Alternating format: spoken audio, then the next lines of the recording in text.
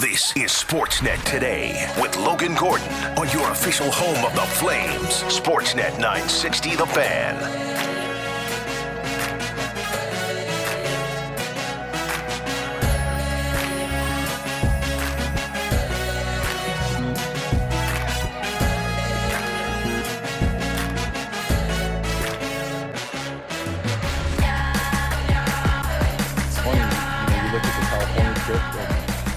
At that time, you're going, okay, this is the biggest trip of our season, and then now you come into this trip, and it's true, it's the biggest trip of our season. Milan Lucic says this road trip is the biggest trip of the Flames season. Game 2 of 5 goes tonight from St. Louis. Welcome to Sportsnet Today. It's Logan Gordon along with you on this Tuesday Flames game day. The Flames and the St. Louis Blues from St. Louis, the first of 2 straight in St. Louis tonight. Coming at you from the Doug Lacey's Basement Systems downtown studio in Calgary, Alberta, Canada. Cam and Taylor, our outstanding production team today. Personally, I can't wait for the next biggest road trip of the season. Well, right now this is the biggest one, so if you want to argue with Milan Lucic, you are more than welcome to. I would rather not. Cam's going to go fight Milan Lucic now. He scares me too much to fight him. He should. Not going to happen. There are other people in this room that have gotten into it verbally with Milan Lucic on social media. They haven't got hurt, they've just got blocked, but that's a different story for a different day. Didn't vote him for the All-Star game. That must have been it. Milan Lucic and those Calgary Flames will be in action tonight. 6 o'clock puck drop. 5 o'clock warm-up with Pat and Lou right here on Sportsnet 960 The Fan. And we will chat Flames and Blues in just moments here with Peter Labardius. Also this hour, just a 1-hour program for you today as we hand things off to Hockey Central 960 with Haley Salvian. In about an hour's time, we'll have our weekly check-in with Bick Nazar from Sportsnet 650. Chat some NFL playoff scenarios, see what's up with the Vancouver Canucks in Vancouver over the last couple of days. We'll get the latest from Bick later on this hour, but we will kick things off like we always do. Head down the Atlas Pizza and Sports Bar guest hotline. Say hello to the color voice of the Calgary Flames here on Sportsnet 960, Peter Labardius. He's brought to you by the Gemini Group. The Gemini Group Home Renovations knows that your home renovation should be a reflection of who you are. Give your home the Gemini difference. Now offering air miles, reward miles. You can visit them at theGeminiGroup.ca. Good afternoon, Lou. How are you, sir? I am excellent. How are you today? I'm doing well. We're getting set for the Flames and the Blues. And Milan Lucic, in the clip coming in there, says it felt like the California trip was the most important trip for the Flames before Christmas, and now it feels like this is the most important trip for the group. I have a hard time imagining you would disagree, Peter. I don't disagree. And the most difficult part is, Logan, there's still half the season left, literally. And every game for a long time this season has felt somewhat of a must. Maybe unlike any season that I can remember. Now, expectation, potential disappointment if this team was to not enter the playoffs, figuring into that greatly. But this is a really, really important trip in the sense that I know that Daryl Sutter's goal with every trip is to generally come home with more points than games played. It didn't start certainly exactly the way they wanted to in what looked on the schedule as potentially the easiest game on the trip. But there's nothing easy. There's been nothing easy for this team, who I believe, thanks to the other night, have now played in 25 one-goal games of the 41, and that doesn't even include others that don't end up technically as one-goal games. But it was an effort that lacked a good start. It was an effort in Chicago that did not feature good enough checking throughout the group.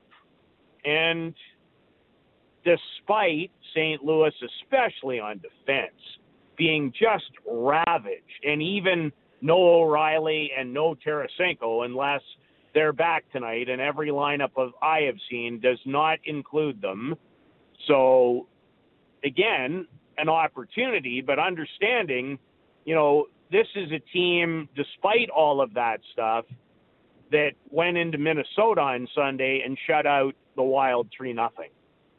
So they will have their hands full. It's never an easy place for most opponents to play. I know, not unlike the Flames, the Blues have had a beyond roller coaster-like season. But it's really about this team, and they've been there more often than not in their play. It's getting back to their identity and sticking with it longer, and certainly getting off to a better beginning. For the Calgary Flames heading into tonight, reports out of St. Louis suggest that your expected starting goaltender will be once again Jacob Markstrom for the Flames, Jordan Binnington expected for St. Louis, and we're expecting just one roster change in the lineup tonight, Lou, and that would be Radim Zohorna out, and Walker Duehr expected to make his season debut after being recalled from the Calgary Wranglers. Jacob Pelche skating as an extra with Radim yesterday, so we're expecting Duehr with Ruzicka and Lewis. That would be the only lineup change for Daryl's group tonight.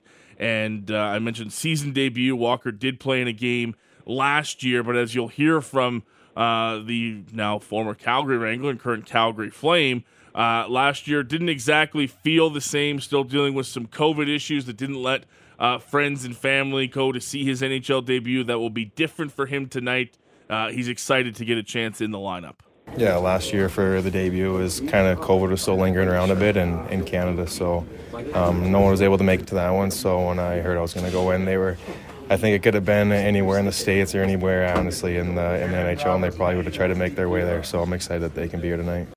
Lou, Walker Duehr makes his season debut tonight. He'll have plenty of friends and family who made long drives to St. Louis to see their friend and family member make his season debut. What can Walker Duehr bring to the Flames tonight? Speed, some physicality, and good work. That's what he can bring. He's never going to be a big scorer, needless to say, but his two-way game for me, especially this year, has really improved in terms of its consistency and reliability at the American League level when I watched him. In fact, he also ran off an unbelievable string of 7 games in a row where he accumulated the majority of his 16 points in the 31 American League games that he has played. But from the first time I watched him, he's a winger that can go up and down his side and really help you on the forecheck with his speed. And with all players who do not have any NHL experience, and he's got about, if I remember correctly, about 7.5 minutes of it so far in his life, it's the work you do without the puck that will be the great determining factor as to whether you get to stay around a little while longer. So be a good, responsible player, use your minutes effectively, and I'm not surprised there was a change, because after having a very effective game for that group, it was not a great night for Zohorna and Lewis and Ruzicka, and it really wasn't falling on Trevor's lap. Adam hasn't scored since December the 3rd. I don't believe he's got a point in 5. And again, in that role, it's not really about scoring. It's about being trustworthy and being reliable enough where your line can still be trusted to go out and play.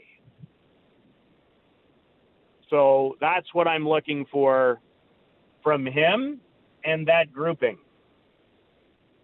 One topic we've touched on plenty of times this year, Lou, and Daryl was asked about it today ahead of tonight's game against the Blues, has been shots on goal and shot volume for this Flames team. They've recorded 40 or more shots on goal in 13 games this year, Lou.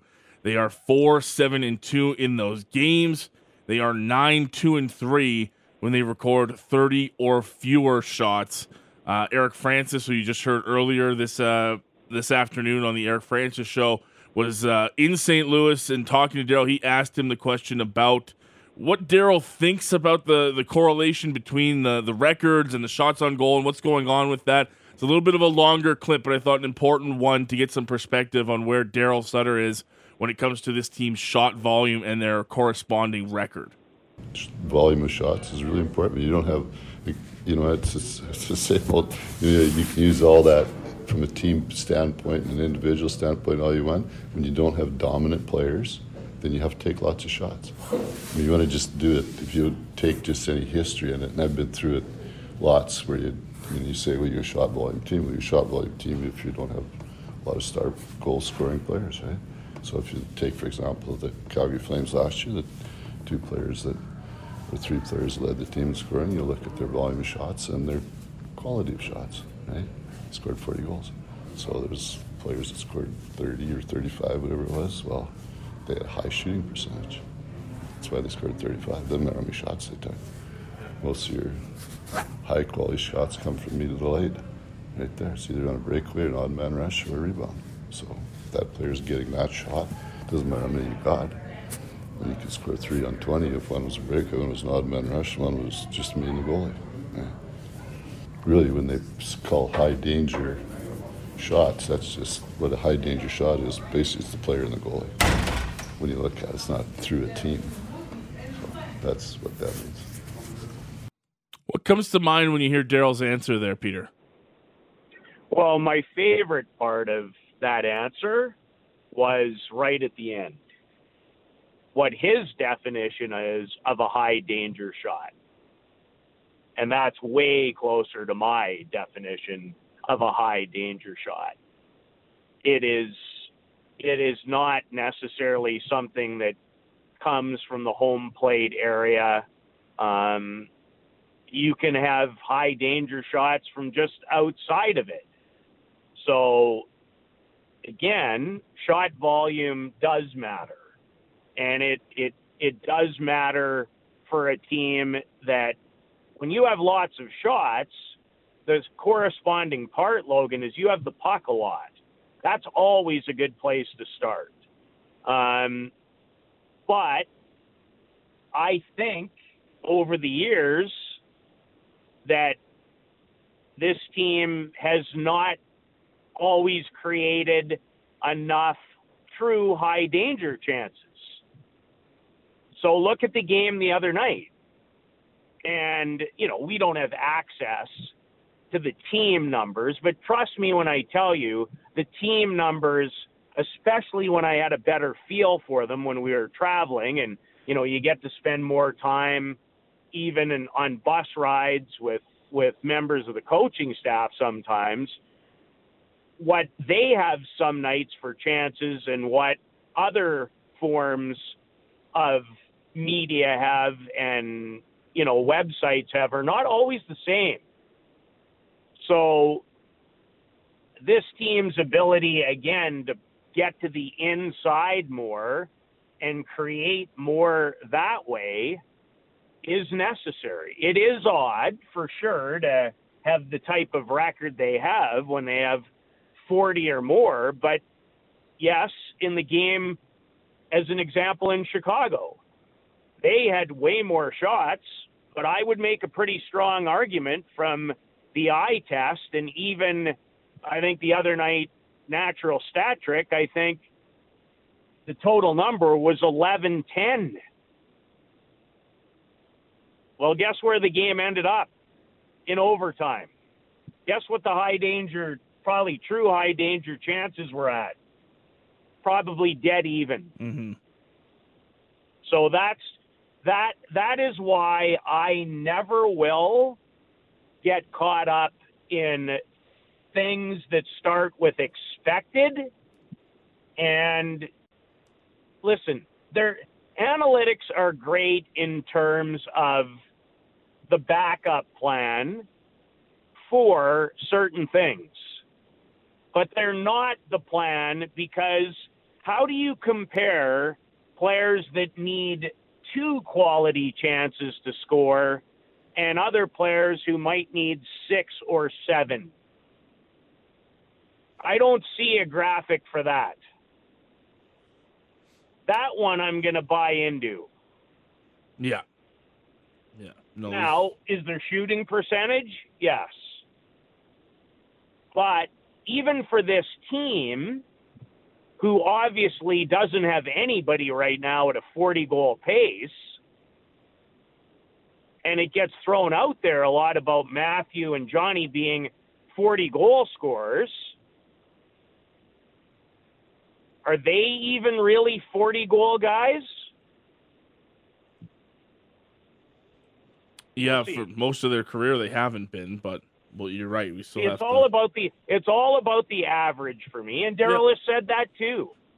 It's about it's when you set your expectation for players, especially veteran players, that expectation shouldn't be set on the lower part of the scale or the highest part. It needs to be set by the average and what's required. Flames game day, they're in St. Louis. First of 2 games against the Blues this week in St. Louis. Chatting with the color voice of the Calgary Flames here on Sportsnet 960. It is Peter Labardius.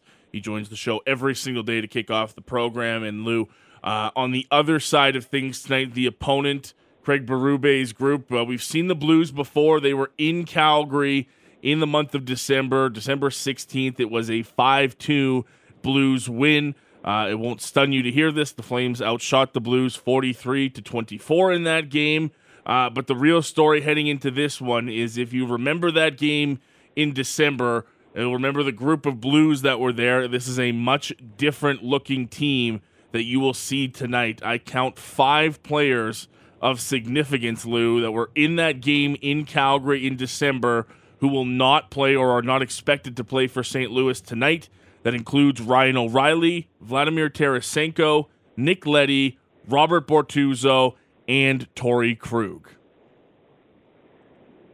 Absolutely. And you know how I feel about when your defense gets ravaged. Now with Bortuzzo, look at that group. Oh, it's completely different. Steve Santini set to play tonight, and that's not that he's a bad player, but a 27-year-old former second-round pick of the Devils that is by and large been very much a journeyman guy. Tyler Tucker. No Scandella. Tyler Tucker. Yeah, there's a lot of people would need to phone the FBI to know the Tyler Tucker story. The 7th rounder from Barrie. From Barrie, who had 2 really good seasons. Barrie and the next year combined when he got moved to Flint in the 59 and then 56 point neighborhood, if memory serves me correctly. But yeah, it's very different, and it's very different back there. But despite that, like I've already mentioned, when the Blues play to their identity and they're still, feature good weapons, still, 2 lines up front, maybe even 3 that are okay.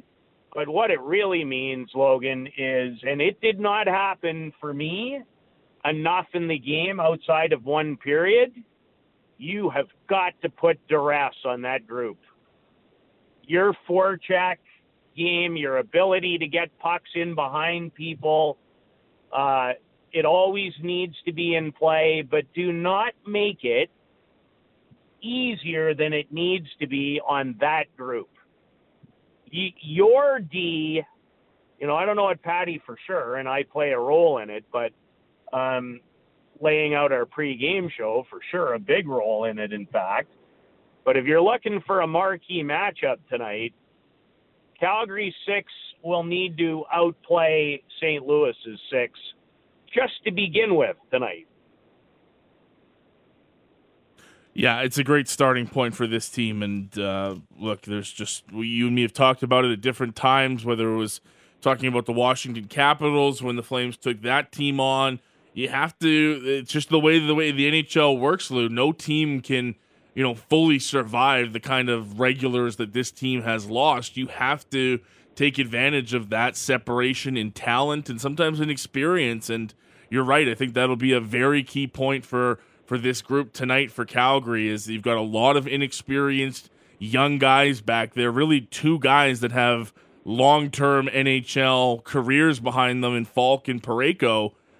Make life difficult for them. Spend a lot of time in their zone. Check well against a young group, and I think you can cause younger guys like that when you check well, Lou, into defensive mistakes that lead to opportunities. Well, you know that Parayko and Falk, who both average almost 24 minutes a night, even with Bortuzzo out, you're probably going to see those minutes for those two guys go up. But you've got to make their life difficult. And you've got to lean on them, and you've got to make the St. Louis Blues spend a lot of time in their zone, because they still have lots of people that can hurt you if you don't. Because even when you didn't check the Chicago Blackhawks very well, you got hurt. And in the game against Chicago, while yes, the subject has been coming out of it, you didn't score enough. No, you didn't check well enough. You can't give Chicago 4. We'll see that how was a problem. Yeah, and we'll see how they go about their business tonight and see if that has improved from Sunday. Lou, enjoy the time this afternoon. We'll talk to you tomorrow and break this one down. Have a great call tonight, sir, and we'll chat with you later on. Thank you kindly. Take care. Peter Labardius, the color voice of the Calgary Flames, joining us down the Atlas Pizza and Sports Bar guest hotline. He kicks off Sportsnet today every single day. He's brought to you by the Gemini Group Home Renovations. The Gemini Group knows your home renovation should be a reflection of who you are. Make sure you give your home the Gemini difference. Now offering air miles, reward miles. You can visit them at thegeminigroup.ca. On the other side, our weekly check-in with Bick Nazar from Sportsnet 650 in Vancouver, chatting some NFL playoffs, and we'll look ahead to what's coming up with the Vancouver Canucks. That's next here on Sportsnet 960 The Fan. You're listening to Sportsnet Today with Logan Gordon on the home of the Flames. Sportsnet 960 The Fan. Welcome back to Sportsnet Today here on Sportsnet 960 The Fan. Logan Gordon along with you. Coming to you live from the Doug Lacey's Basement Systems downtown studio on this Tuesday, Flames game day. Cam and Taylor in the other room. It is a Tuesday, which means time for our regular chat with Bick Nazar from Sportsnet 650 in Vancouver. We do that down the Atlas Pizza and Sports Bar guest hotline. A lot to get to with Bick today. We've talked some NFL football. It's a Canucks game day as well. Bick, good afternoon, man. How are you? Well, what's going on, man? Happy New Year. Happy New Year to you. Hope you got some time off to enjoy with friends and family, man. Good to have you back on the program. Absolutely. Although I should say, there's the Larry David joke of that you can't say Happy New Year after like January 7th, right? So I might have screwed up already. That's okay. We'll let it go this time. Next time, man, maybe not as much. We'll talk a little bit of Canucks with you in a bit here, but wanted to start with the Seahawks. Obviously, the team closest geographically out there. I know a lot of people out in BC follow them. And honestly, this is the classic sports radio question to it, but I'm genuinely curious as someone that follows that team as closely as you do, Bick. Would you, beginning of the season, have ever imagined a spot where the Seahawks were in the playoffs and Russell Wilson and the Broncos were not? No, not even close. And I'm actually like a big fan of Pete Carroll. I think like the way you build a philosophy and a culture, and that's kind of what they did. They found it easier to replace talent than readjust their philosophy. And so they move off Russell Wilson. And even an optimistic version of someone like me and looking at Pete Carroll, I was like, 5-6 wins is kind of nice.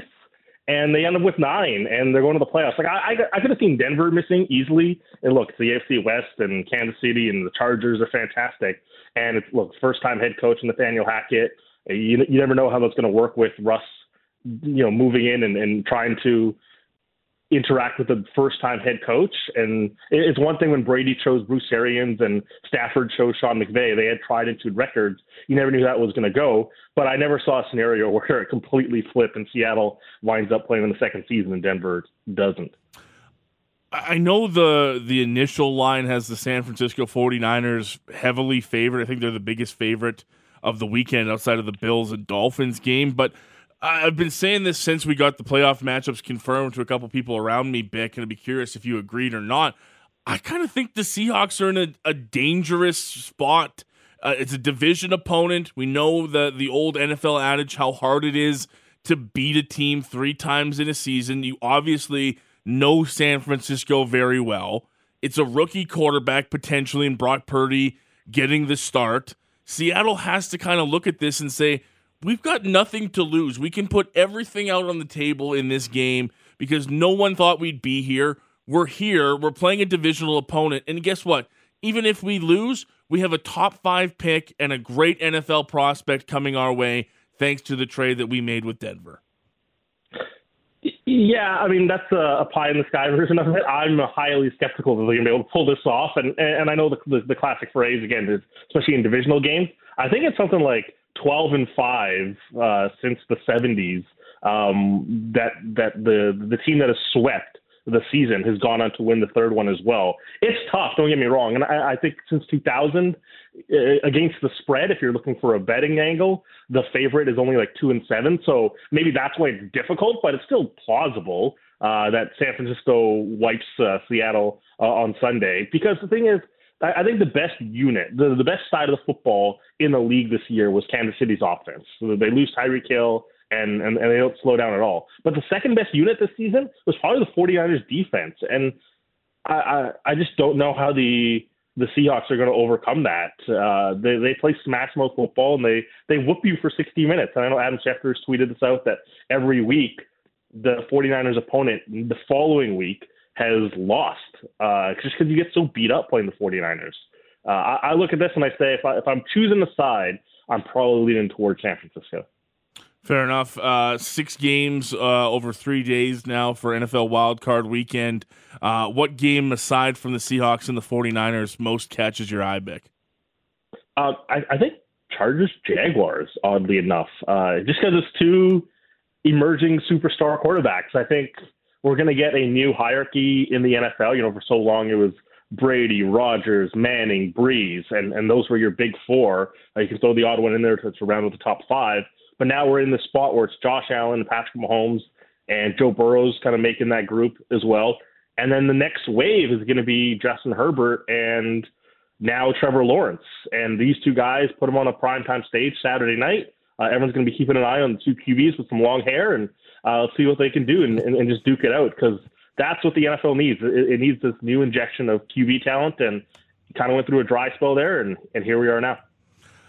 I haven't asked you this since we've started doing these hits, but I'm curious how you see the Ravens situation with Lamar Jackson working out, because the first thing that I saw everybody talk about when they signed Roquan Smith to this extension over the last 24 hours was that's another slap in the face to Lamar Jackson, another guy that they're willing to pay that isn't the quarterback. Are you in the same realm there? Has Baltimore in some way, shape, or form shunned their star quarterback by refusing to pay up for what he's given them so far? Yes and no. Again, it's a little bit odd that they take a guy that they traded for this year and pay him in front of Lamar Jackson. But I would say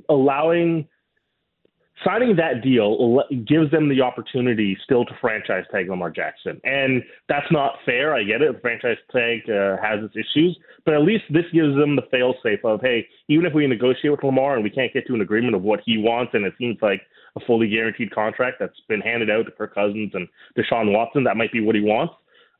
At least they provided themselves with a safety net to try to negotiate and still retain him. The thing is, it's long-term money that really kind of moves this. And until they get to that stage, this just might be two sides just kind of going loggerheads at each other. But I can understand why they gave Roquan Smith the money before Lamar Jackson. You just gave up draft capital to get him. lock in your guy, and it gives you more flexibility than having to play this out for months into the offseason. How are we feeling about the Bills heading into Sunday? I love their chances against the Dolphins in Buffalo. That's the biggest spread that I've seen. I've got the Bills favored by 11 at the screen I'm looking at right now. Obviously, Damar Hamlin news has been great the last 24, 48 hours. He's back in Buffalo, still undergoing more tests. And now that that's kind of taken a bit of a turn for the positive, I wonder how much motivation goes into, a sort of win for Damar mindset that the Bills are going to take into the postseason. Yeah, absolutely. It's impossible to quantify, what a force multiplier that could be for that team. Just an emotional lightning rod, and what that does for players' focuses and motivation. I was a little concerned about the Bills, from like week 11 onwards. A tough game against Cleveland back then, and they squeak one out against Buffalo. And I know those, snowstorms play a role in this. But they had started to show some signs of slippage, and then they come out and smash the Bears, and obviously they did what they did against the Patriots. So they finished the season strong, obviously, with a bunch of wins. This week, I'm not concerned about them. I think they'll handle Miami. But I do look like the Ravens the Bengals game that was canceled. It was such an exciting moment because you got to see them going against the AFC best. I kind of have the Bengals as the second best team in the conference. As behind the Chiefs. We'll see what happens here moving forward, but I really like this Bengals team. I know they've picked up a few injuries on the defense, but they're just so sound, they're so smart, they're so well coached, and then you throw in some superstars like Jamar Chase and Joe Burrow, the way he's playing. They just look constantly cerebral on the field, and with the Von Miller injury, I just kind of feel like the Bills have lost a little bit of juice, and I don't know if we're going to see that ceiling from them this year. Quickly, before we chat a bit of Canucks, before we let you go this afternoon, are you betting against Tom Brady in the postseason against the Dallas Cowboys on Monday? No, I actually kind of think this is a terrible matchup for the Cowboys. We've seen them go against the Bucks a few seasons in a row, and I just think the way the defense matches up against the Cowboys, the Bucks defense against the Cowboys offense, it's kind of a match made in hell for if you're Dallas. And I'm a big Dak Prescott fan, but I can't ignore that he's throwing interceptions, and the team itself, not all of them are his fault, but like when the receivers are dropping passes into the paths of defensive backs and defensive players, that's an issue as well. So they just play a little sloppy, and come playoff time, like you have to play clean football. And I trust Tom Brady to be the guy that plays cleaner football than you. If they give Tampa Bay some short fields, even if their offense has struggled this year, the last thing you want to do is give Tom Brady multiple opportunities to score touchdowns. So I'm looking at the Bucs side of this game.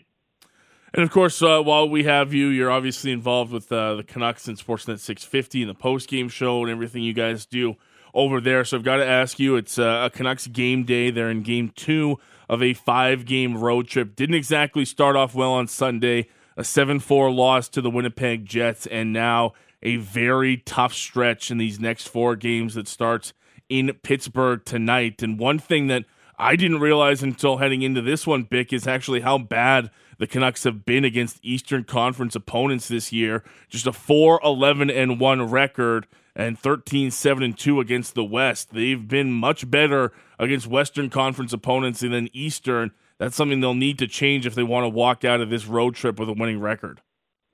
Yeah, absolutely. And it was a thing that a lot of Canucks fans were holding on to in November when they played a lengthy Eastern trip and mostly played Eastern Conference opponents. It's like, well, they're still 3-1-1 against Pacific Division opponents, and they can get better. And then they came home and look, they beat Colorado, or they beat Vegas, they beat San Jose, and they beat some local teams.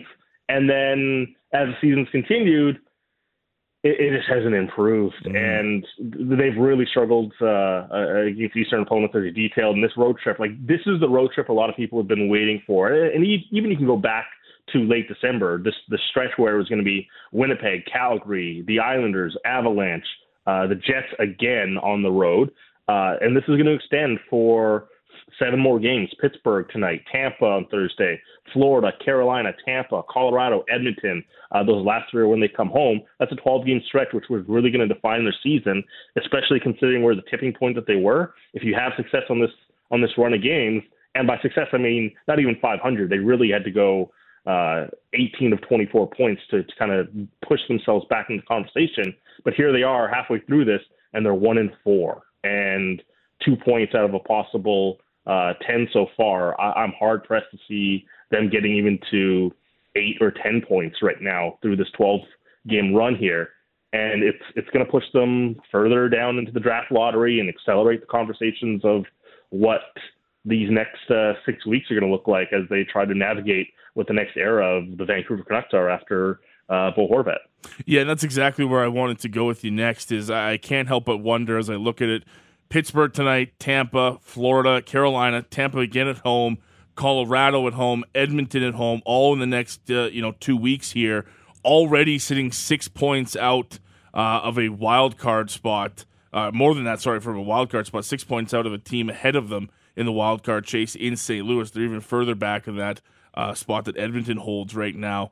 If this goes poorly and it's gone sort of the way that we've seen it with some of these high-scoring games, Vic, do you think you could see management making that decision and saying, hey, look, we don't have to wait till the trade deadline to say where we are as a team right now. Let's get a head start on this and see where we go, whether it is Horvat, whether it is Shen, or whoever's on that list?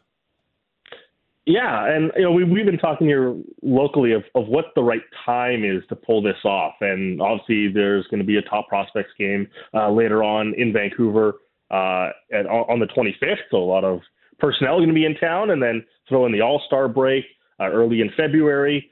Again, if you're Jim Rutherford and Patrick Allvin, you probably want to get ahead of this, but again, I made the argument that every day that goes by, from a financial point of view, Bo Horvat's value increases because more and more teams are going to be able to take on that contract. And what drives up prices, right? More and more bidders. And every day that goes by, you get closer and closer to the March 3rd and the opportunity to 50% retain that contract, which comes out to about $600,000, I think, by the end of the trading period. And so for teams across the league that are just clawing to accrue any semblance of cap space right now, you get to middle of February, does Dallas finally have enough cap space? Calgary, are they looking for a center? Colorado needs to just hold this out as long as possible unless the situation changes with Gabriel Landeskog, where he's not coming back at all during the regular season. Unless teams have the money on LTIR and they don't intend to clear some guys out, that's the biggest hurdle. And I look at kind of mid-February probably being the right point too, because at some point you get to a stage where you can say, okay, we made it far enough, Bo, we're going to shut you down. You're too valuable for us to do this. And you're only going to miss, 3-4 games. Because if you shut him down now just to protect yourself, and, he took a cross-check last game and kind of winced off on his way to the bench, and we're getting text messages into the inbox like, classic Canucks luck. The guy you're trying to trade is the one that skates off injured. And so, that's the risk that they're playing here. Yeah. I kind of look at it and say, mid-February is when things really start to intensify, just because from a financial point of view, it makes the most sense, and it continues to increase his trade value just from a financial point of view. Whereas he's holding up his end of the bargain too, where he's scoring goals, and I think a certain price is probably locked in for him now. We'll be watching the road trip continues, I should say, for Vancouver tonight. They're into Pittsburgh. Bick, always appreciate the time, man. Thanks for checking in with us on a game day. You've got a show to do, but thanks again for the time. We'll chat with you next week, hey? Appreciate it. Take care. Bick Nazar from Sportsnet 650 in Vancouver. Canucks post-game with Sat Shaw, also the host of the People's Show on our sister station in Vancouver. Canucks and Penguins, part of a busy NHL schedule today, which includes, of course, the Calgary Flames and the St. Louis Blues. Second meeting this season between the Flames and the Blues. They'll do it again on Thursday. And as we get set for that game tonight, a couple of clips I wanted to play for you, including Walker Duehr, who spoke to the media earlier today.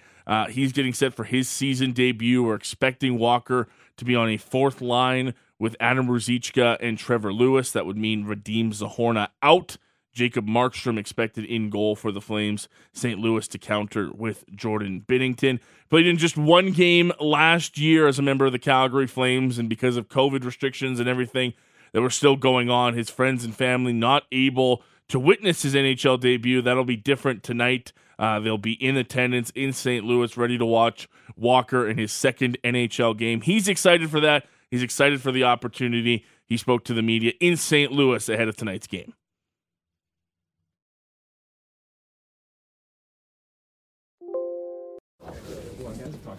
The fact that you try and play a similar system, in the AHL, right from kind of training camp on. I mean, how much does that help even just the style of play and just knowing the expectations too?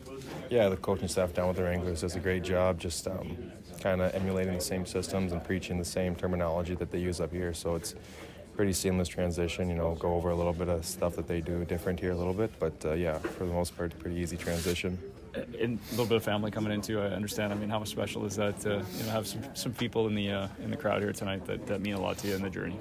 Yeah, last year for the debut was kind of COVID was still lingering around a bit in Canada, so no one was able to make it to that one. So when I heard I was going to go in, I think it could have been anywhere in the States or anywhere, honestly, in the NHL, and they probably would have tried to make their way there. So I'm excited that they can be here tonight. Yeah, a couple of miles in the car, no big deal. Yeah, nothing. Yeah, nothing they're not used to. My parents been lugging me around since I was a kid, so they're good. Is there an element though of that the appreciation in terms of just what they those hours, the driving, and exactly what you just talked about, kind of the sacrifice that the family makes to allow you to play in the NHL? Yeah, my parents have made more sacrifices and probably a lot to get me here. So for them to be here tonight and for them to experience that tonight will be, I'm sure, something that they'll remember forever. Where are they coming from? Back home in South Dakota. They are coming straight from there in a car? Yep, driving up. They drove about halfway last night. I think they finished the drive this morning, so I think they're probably getting here right about now. And it's not just them, it's a whole cast of other people? Yeah, my fiance, and then my brother and his wife, my fiance's parents, and then my billet parents. So, yeah, we got a good crew coming tonight. Yeah. Section. Yeah. It's like a do-over, right? Because last year they couldn't do this, and now they finally get a chance to. They'll just pretend it's your debut. Yeah, for them probably it is more my debut in their eyes because they didn't get to be there in person. So won't have the solo lap or anything for them to experience, but I think they'll be happy with me just being out on the ice in the NHL. There you go. Walker Duehr, recalled from the Calgary Wranglers, will make his season debut tonight. 31 games with the Wranglers this year. He's got 16 points, 10 of them goals, 20 penalty minutes on the season. He's expected on the line with Trevor Lewis and Adam Ruzicka tonight. A quick look at the opposition tonight. The St. Louis Blues dealing with some massive injuries. No Bortuzzo, no Leddy expected in their lineup tonight. That doesn't mean that Craig Berube's going to just pass this one off to the Calgary Flames. He knows it's going to be a challenge against Daryl Sutter's crew. He spoke to the media earlier today as his team gets set to take on the Flames in the next 2 games. Greg, 2 games in a row with Calgary. What do you see from them? What do you expect? What's the challenge playing? I guess they're getting Godfrey back. Yeah, they're a good team. We all know that. I mean, we went into Calgary earlier a while back and we got a win there, but we're going to see a better team than we saw then. The couple, the trades they made, those guys are playing better now. They got Tanev back, so they were missing him when we played them. They're a solid team. I mean, you gotta play good in all 3 zones against them. You know what you're going to get from them. They're going to be a hard checking team. They're going to come hard in the forecheck, and again, they got some pretty high-end players that can make you pay offensively if you don't check them properly. So, we're going to have to play a solid game. These are key games for you. Do you talk to the team about that or no? Well, I think they're all key games no matter what. Like, I don't think these are any more key than the ones we just played. I mean, they're all important points, right? This is like they're right ahead of you. Yeah, no, they are. I agree. Minnie was right there ahead of us too when we beat them at home in their rink. But you're right, Calgary's 3 points ahead of us. Yeah, we can leapfrog them here maybe with 2 wins. But listen, let's just focus on a good start here tonight, being on our toes, ready to really be competitive, because that's a competitive team over there. They're going to work. They're a hard-working team, so we got to match the work ethic. We got to be highly competitive, and like I said, we got to be good in all three zones tonight. What's led to Brandon Saad, his recent offense, and what kind of difference does he make for your team when he scores goals? He's 10 feet around the net, scores all his goals there. He's using his speed. He's got good speed. He's got good one-on-one ability, and that's what he's doing. He's challenging D one-on-one and creating some space with that behind him. And then, again, most of his goals are 10 feet in around the net. You know, the power play goal the other night, I just on the top of my head, a couple other goals, he's right around the net, and that's where he scores his goals. So he's doing a good job of using his speed, challenging D one-on-one, but you know, for me, you know, he's getting to the net, and that line's got some real good chemistry right now too, which helps. You know, they're really working well together. What about your fourth line, Chief? Have you found more confidence with the way they're handling the puck and getting into the forecheck? They've been very, very good. Obviously, they were our best line in Montreal. A couple goals they got just from hard work and hounding and forechecking, and so they've been doing a good job, and you know, they've been rewarded with ice time for it. With Saad, were there signs in his game before this streak that you saw that? Yeah, there was. I didn't think he started off overly well this beginning of the season, but there was a point, I don't know what game it was, where he was really coming along and doing the things that we saw last year for the most of the year. How are Letty and Bortuzzo progressing? No real change. I don't even know when they're going to be back. No clue. What can you tell us about Samorikov? What have you heard about him from down there? He just pretty much of a stay-home D-man type, pretty simple player. He's playing pretty well down there right now. So he didn't start off well, but he's gotten his confidence and he's more comfortable and playing a pretty good game right now. But just pretty much a stay-home D-man, you know, first pass guy. You played Tucker with Falk a little bit in that game there. Did you like the chemistry? Yeah. Well, I like to get Tucker out against heavy lines. We used him a lot against Eriksson X line. It's a heavy line. So much as possible, I wanted Tucker with Falk for that matchup. I thought Tux did a good job. He was physical. He didn't shy away from those big boys. He was hard on him. He was physical. I thought his puck movement was good, and he had real good gaps in the game. He said he doesn't try to play out of his element. Is that what you've seen? Yeah, I think so for sure. He's got a pretty good hockey IQ. That's, you know, one thing I take away from him. He's you know, he plays a physical style of hockey and, you know, simple, but he's got a good hockey IQ. Reads the play well, and he knows what he is, and that's important. You know what you are. You don't go out of your limits. You stay in them limits and don't try to do too much. And he's smart that way. Chief, are you happy with what you got from Parayko on this trip? And what are you? Yeah. No, I don't think much. You know, I think he's just got to stay in his game too. Like, he's logging a lot of minutes right now. You know, he's skating for me. He's skating. He's on the power play now, using his shot. Used his shot last game. We got a rebound out of it. It's a hard shot to handle. He's got to hit the net on these shots, but for me, that's his game. You know, and then just, you know, he's got to do a good job defending, and we've been getting that from him. Blues head coach Craig Berube talking ahead of tonight's matchup against the Calgary Flames. Flames and Blues go at 6 o'clock tonight. Flames warm up with Lou and Steinberg goes at 5 o'clock. Don't want to miss it. Expecting a season debut for Walker Duehr. Jacob Markstrom expected in net for the Calgary Flames. That'll do it for Sportsnet today. Thank you to Bick Nazar and Peter Labardius. Thank you for listening. Reminder, you can get all of our shows wherever you get your podcast. Google, Spotify, Amazon, etc. Keep it locked here on Sportsnet 960. The wonderful, talented Haley Salvian's got Hockey Central 960 coming up next here on Sportsnet 960 The Fan.